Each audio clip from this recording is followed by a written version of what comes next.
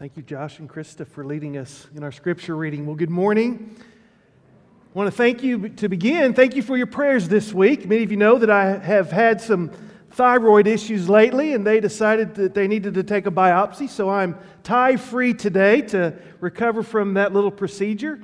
And as you're aware, when you hear that word biopsy, that always creates a little, get your attention, doesn't it? So we're praying and trusting that things are well, and certainly keep sharing and let you be informed of how you can pray. And as I'm reminded, each of us, I've talked to several today that have had procedures recently. They're anticipating some things going on. Again, reminded that these earthen vessels that we have are just temporary vessels. And we have the hope and faith in Christ that as we deal with the struggles of these earthen vessels, that one day we have the hope in Christ of a resurrected eternal body that we will be celebrating and living in eternity with Him and with each other. So again, thank you for your prayers. Today we continue with our Easter theme. As you're aware, we have reflected over these last weeks on the third day, climaxing last Sunday, on Easter Sunday, when Jesus Christ rose from the grave on the third day. But church, the good news is that Easter is not just about a day a year. Easter is about resurrection living, what we called last week, first day living for the rest of our lives, when God comes and speaks life and light into our lives from this day forward. Well, it's fascinating and it's interesting that as we continue with the story of the gospel of the early church, its birth, and we're introduced to Saul, what we discover is that on the third day, the scales fell from Saul's eyes, and he began a new way of living and proclaiming the good news of Christ in a way that he could not have imagined. So, church, even after Easter, third day living continues. If you would, turn with me to Acts chapter 9, and we're going to pick up on the story of Saul's conversion. Now, our scripture reading today has already begun to introduce us to Saul. What we discover about Saul is that he is a man who is a Pharisee. In fact, it's in the book of Philippians, I believe chapter 3, that Saul describes his heritage and his background, saying that he is a Pharisee, a Hebrew of Hebrews, and that he is one with zeal. Such zeal that he would persecute the church. Now, of course, Saul would have been versed in the Old Testament, in the proclamation that Yahweh is the one true God, and that the children of Israel, the people of God, were chosen to be a light and a witness of the one true God to all the peoples of the world. And that through this people, through the people of Abraham, that one day a Messiah would come and bring salvation to all. And so as we talk about Saul being a man of great zeal, described as the one who persecuted the church, it's helpful for us to reflect on some of the men of the Old Testament, the men of Israel's past, who were also men of great zeal. I think of Elijah, the prophet of great zeal who challenged the prophets of Baal, who had the showdown between Baal and Yahweh, and it was Elijah who defeated the prophets of Baal. I'm reminded of Phinehas, the son of Aaron, who saw that God and God's people were being infiltrated and were being come against as the gods and the false gods were coming into the people of Israel. And it was Phinehas who stood up and defeated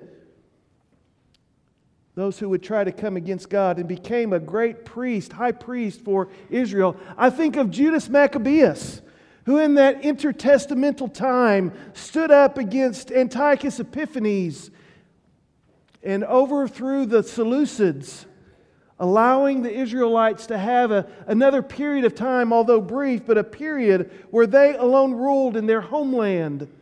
These three men in particular demonstrate the kind of zeal that the Apostle Paul, that Saul, as we encounter him in Acts chapter 7, would have had.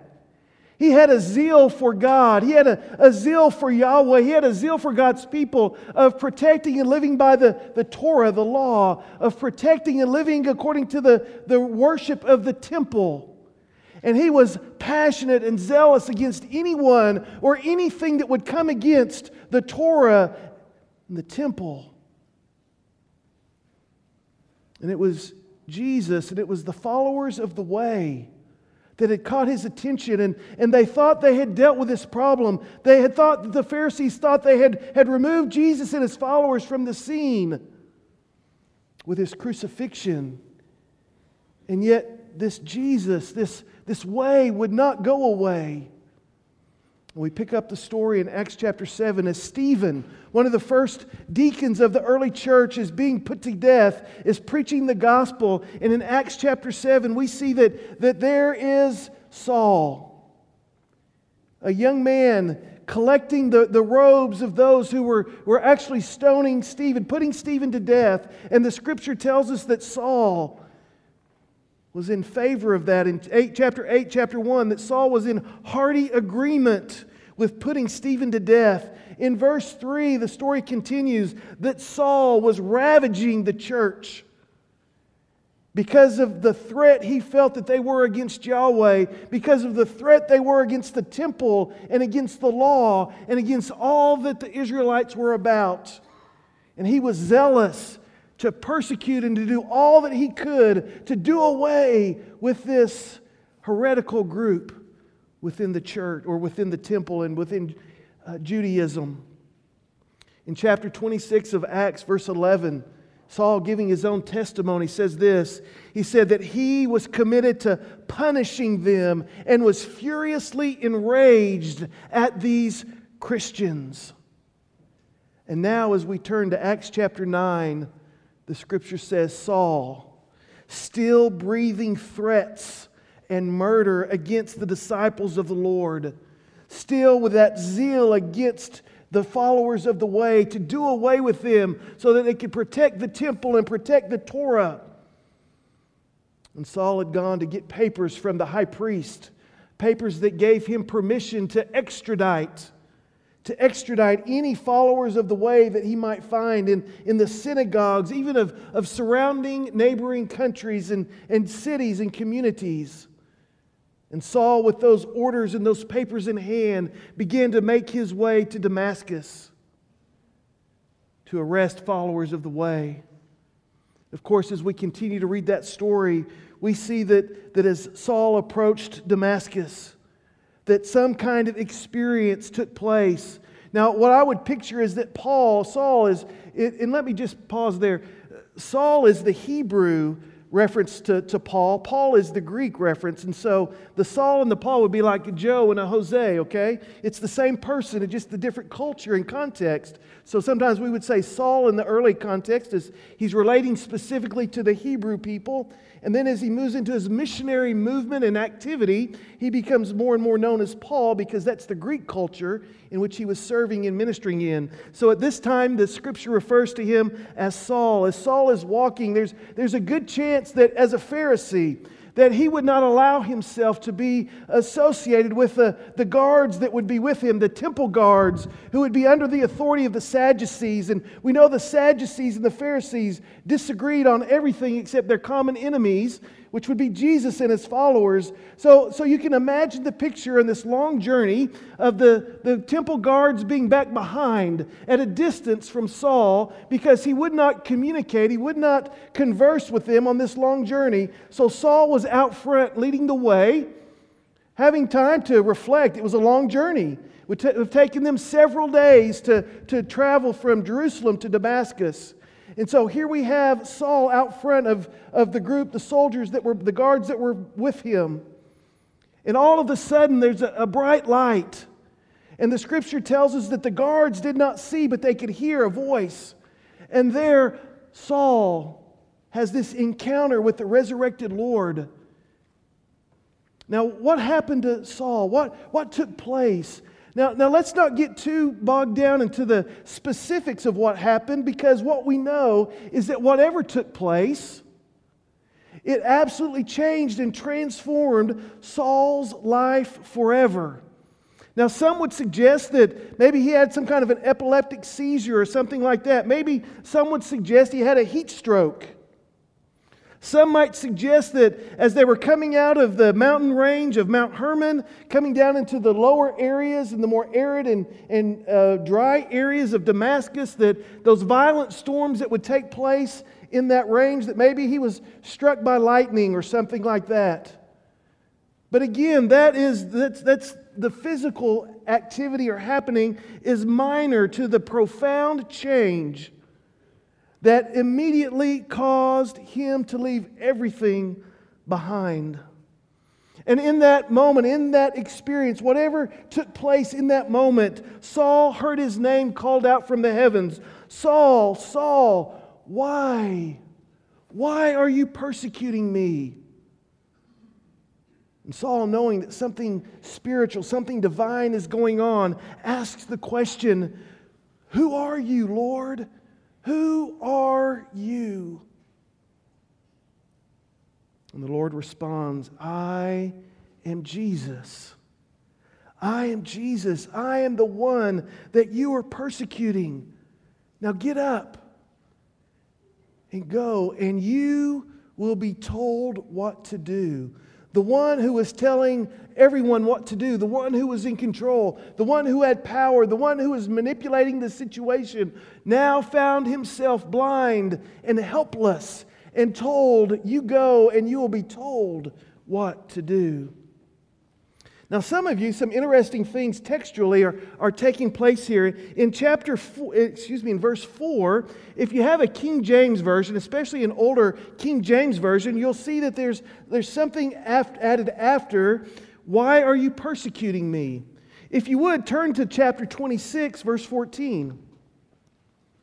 Again, this is that passage where Paul is giving his testimony to Agrippa.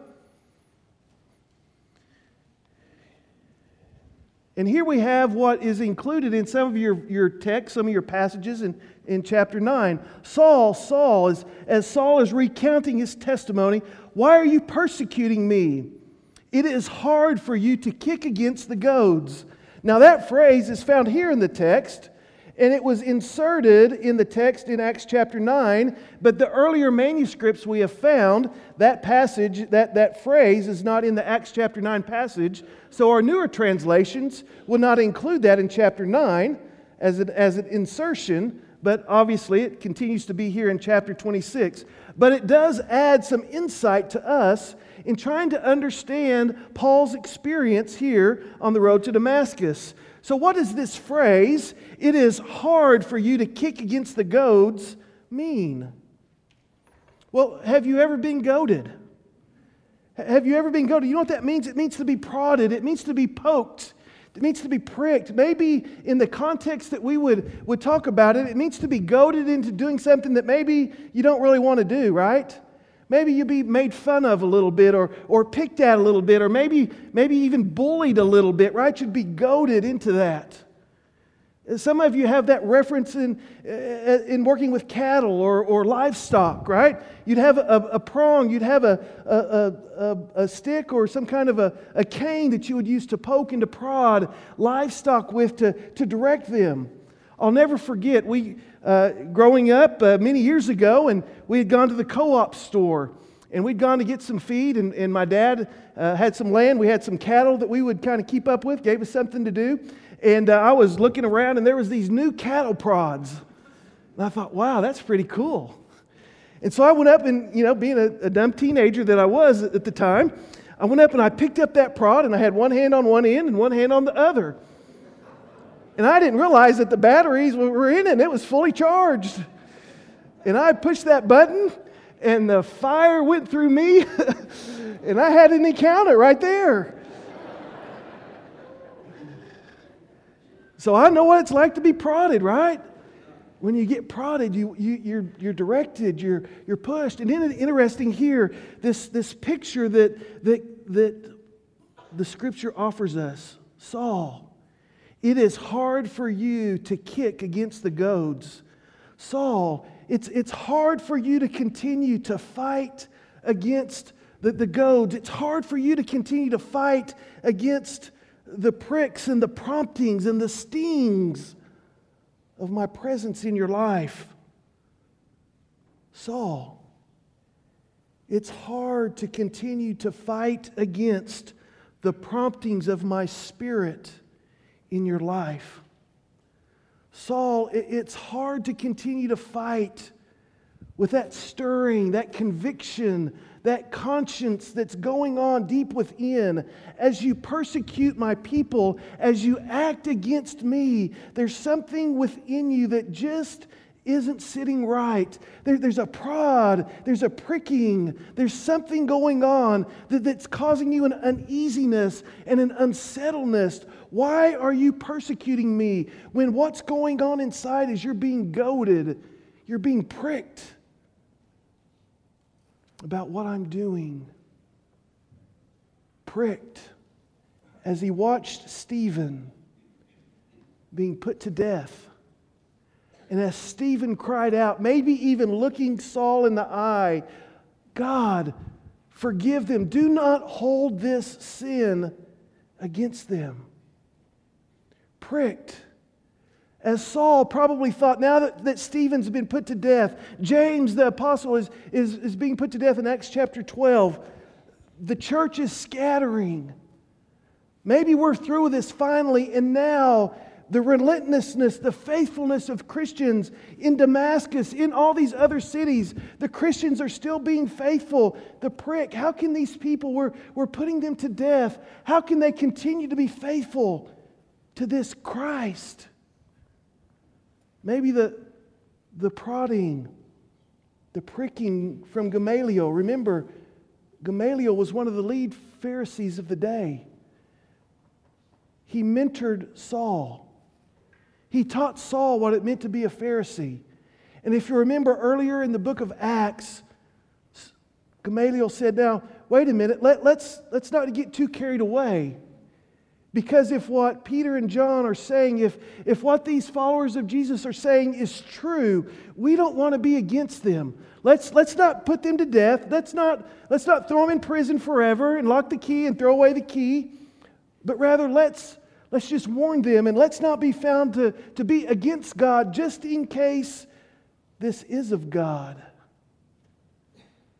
The proddings, the goadings, the pricking of the Spirit of God in Saul's heart and mind as he made that long journey by himself, reflecting, thinking, oh, and by the way, did you know that the road from Jerusalem to Damascus goes through Galilee?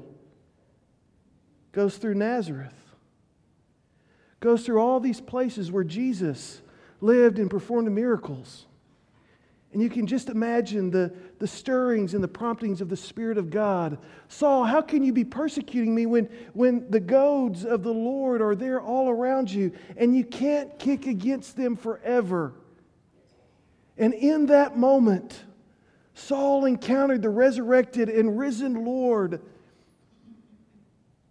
And he gave his life, he surrendered his life to Him. And for us today, maybe for you today, has the Spirit of God been pricking and goading at your heart? Has the Spirit of God continued to kick against you and you've rebelled and you've backed away?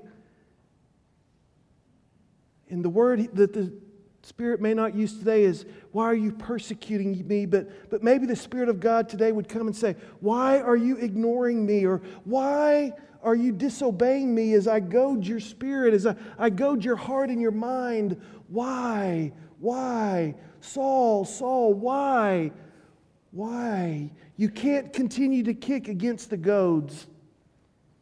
And there in that encounter with the Spirit of God, Saul gave his life to Christ. And Acts chapter 9 tells us that Saul was 3 days without sight. 3 days without sight. Could we say that Paul was 3 days in the tomb? 3 days in the tomb where the most powerful man in the area became the most powerless. where Saul became blind and broken and helpless. The Scripture tells us praying, and I believe trying to come to grips with the truth that Jesus, this one that He had given His life to prove and demonstrate could never be the Messiah, now coming to the place in His life, the reality and to grips with the truth that Jesus is indeed Messiah. The Scripture tells us that blind, he's led by these guards to a house owned by a man named Judas.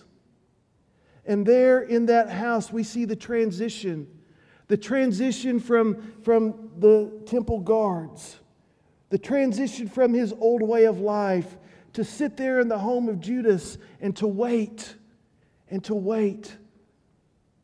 someone comes to get him. And someone comes to get and to welcome him into a new way of life. The hands that bore the sword now became the hands that needed guidance.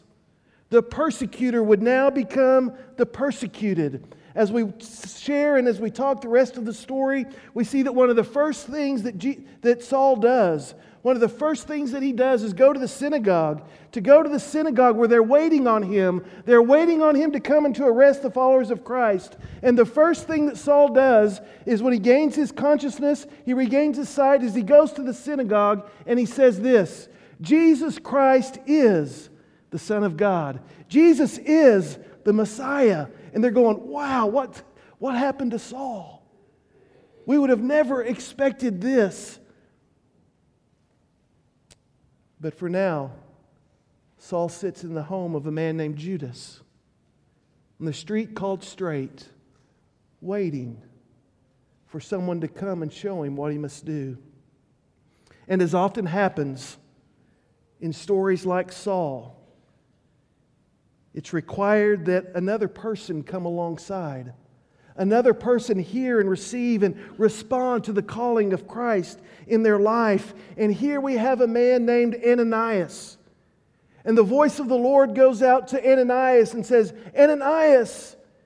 And Ananias simply says, here I am, Lord. Here I am.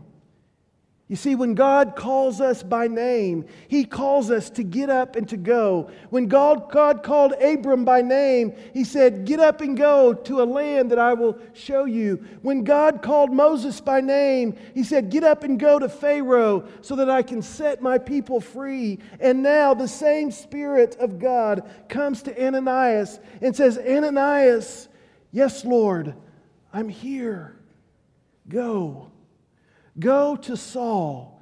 Go to the street called Straight, into the house of Judas, and there you will find Saul. But Ananias goes, wait a minute, Lord. There's a man named Saul coming from Jerusalem, and the city's all abuzz about him coming to arrest me and to arrest the fellow believers and disciples of Jesus. Are you sure about this? And the Lord says, yes, go. Isn't it interesting that the name Ananias means the Lord is gracious? Typically, biblical names reflect on that person. So whatever we would know or not know of Ananias' past, what we can assume is that the Lord had been gracious to him. The Lord had poured His grace and His mercy upon Ananias, so that when Ananias heard the word, go, Ananias said, yes, Lord. And so the one called the Lord is gracious went to find Saul, the persecutor of the church. And you can imagine the hesitancy on Ananias and the Saul not knowing what was in front of him. The door knocks, and he knocks on the door, and the door opens up. And in that encounter with Saul, the first thing that Ananias says to the one who's come to arrest and even kill him is this: Brother Saul, Saul, you've come to kill us, but you need to understand that you're part of our family. You are part of the family of Christ. You are part of the church. And the first thing that Ananias says to his enemy is he calls him a part and a member of his family. What an incredible testimony and message and witness that those who would come against the church, those who would come against believers, when the Spirit of God enters their life, are no longer enemies, but they become brothers and sisters in Christ. And Ananias says, Paul, I've come to lay my hands on you, and I've come to pray over you. And the Scripture says that something like scales fell from Saul's eyes. Isn't it interesting that scales are used to describe Saul's conversion? Scales, that which snakes and dragons possess. Did you know that snakes have a scale over their eye? It's an ocular scale called the brill that covers their eyes. Do you remember in the New Testament that the Pharisees, first by John the Baptist and then by Jesus, are called a brood of vipers? Do you remember that from the very beginning, Satan is described as a serpent? And now, in this moment of conversion, in this moment of transformation, the Scripture tells us that the scales from the eyes of Saul fall. The scales, not just from his eyes, but the scales from his heart fall away. Saul is no longer a serpent. He's no longer a part of the brood of vipers, for the scales have fallen, and he can see clearly now with his eyes and with his heart. He knows and believes and trusts that Jesus is Lord, Son of God. And in the next verse, the Scripture tells us that he got up and was baptized. You see, baptism was and continues to be the outward symbol of identifying with God's people. Baptism continues to be the biblical way to profess and to picture God's saving work in our lives. But what about baptism for Saul? Baptism for Saul was an accumulation of all these things. For you see, Saul was a Jew, and for Jews, baptism was a picture of cleansing. But Saul would have also been familiar with the preaching of John the Baptist. And for John the Baptist, baptism was an act of repentance, of turning away from an old way of life and committing to a new way of life.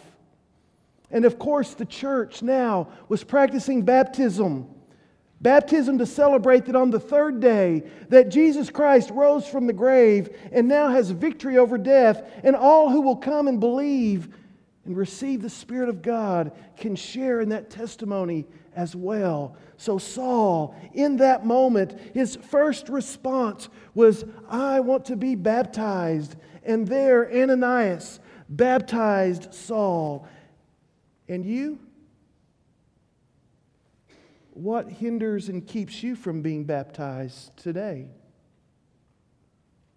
What keeps you from, by faith, professing Christ as Lord and following Him in baptism to demonstrate and to show God's cleansing and cleaning power, to demonstrate and show that you have repented from your sin and from the old way of life, and to demonstrate and profess to the world that just as Jesus Christ came up out of the grave, as you would come up out of those baptismal waters, that you too would profess a hope in life eternal and victory over death in this life.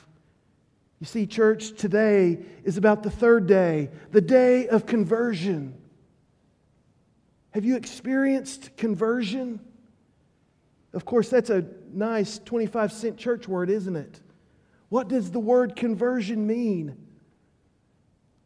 I've shared with some of my friends at the seminary that we need a contemporary articulation of what the word conversion means for our culture and for our people today.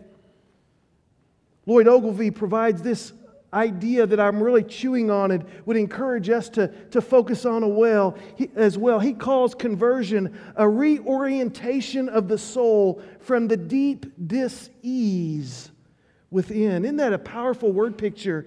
It's a reorientation of our soul from the deep dis-ease within, the dis-ease caused from our sin, the dis-ease caused from the result of that sin, the deaths in our lives, the dis-ease that's caused from separation in our lives, the goadings and promptings of the Spirit of God calling us to a reorientation of our soul, of our heart, that can only be met in Christ Jesus. Conversion is a turning, it's a repentance, a recognition that the old way was the wrong way. Saul proclaiming and professing that the old way was the wrong way, and that now in Christ Jesus is the fulfillment of the old way. It is the new way to live today. So much so that Paul proclaimed in Philippians 1 that to live is Christ. Church, we need an understanding of conversion in our world today. That God takes the initiative in our lives, not in a way that impinges our free will, but in a way that invites us to respond. That God prepares us through the goads and the pricks and the prods of life, and it creates within us a deep dis-ease upon which only God can fill and meet and resolve. That God creates within us not a declaration of independence, but rather calls us into greater interdependence upon Him and upon His people. You see, church, today on the third day, the Lord calls us by name. How will you answer? How will you answer when the Lord calls you by name? On day 1 and day 2, we may respond this way: who are you, Lord? Who are you? Who are you? But on day 3, on the third day, as the Lord calls our name, we can confess and cry out, "Here I am, Lord. Here I am." And the Lord would say to us, "Get up and go. Get up and be baptized. Get up and go and serve. Get up and go and help and love and teach others." Today is the third day. Today is the day that God calls our names. Will you respond, "Here I am, Lord"? Or maybe today you would ask the question, "Who are you, Lord?" And maybe today we could begin to answer that question for you. Is today the third day in your life? As you hear the Spirit of God call your name, how will you respond? Let's pray.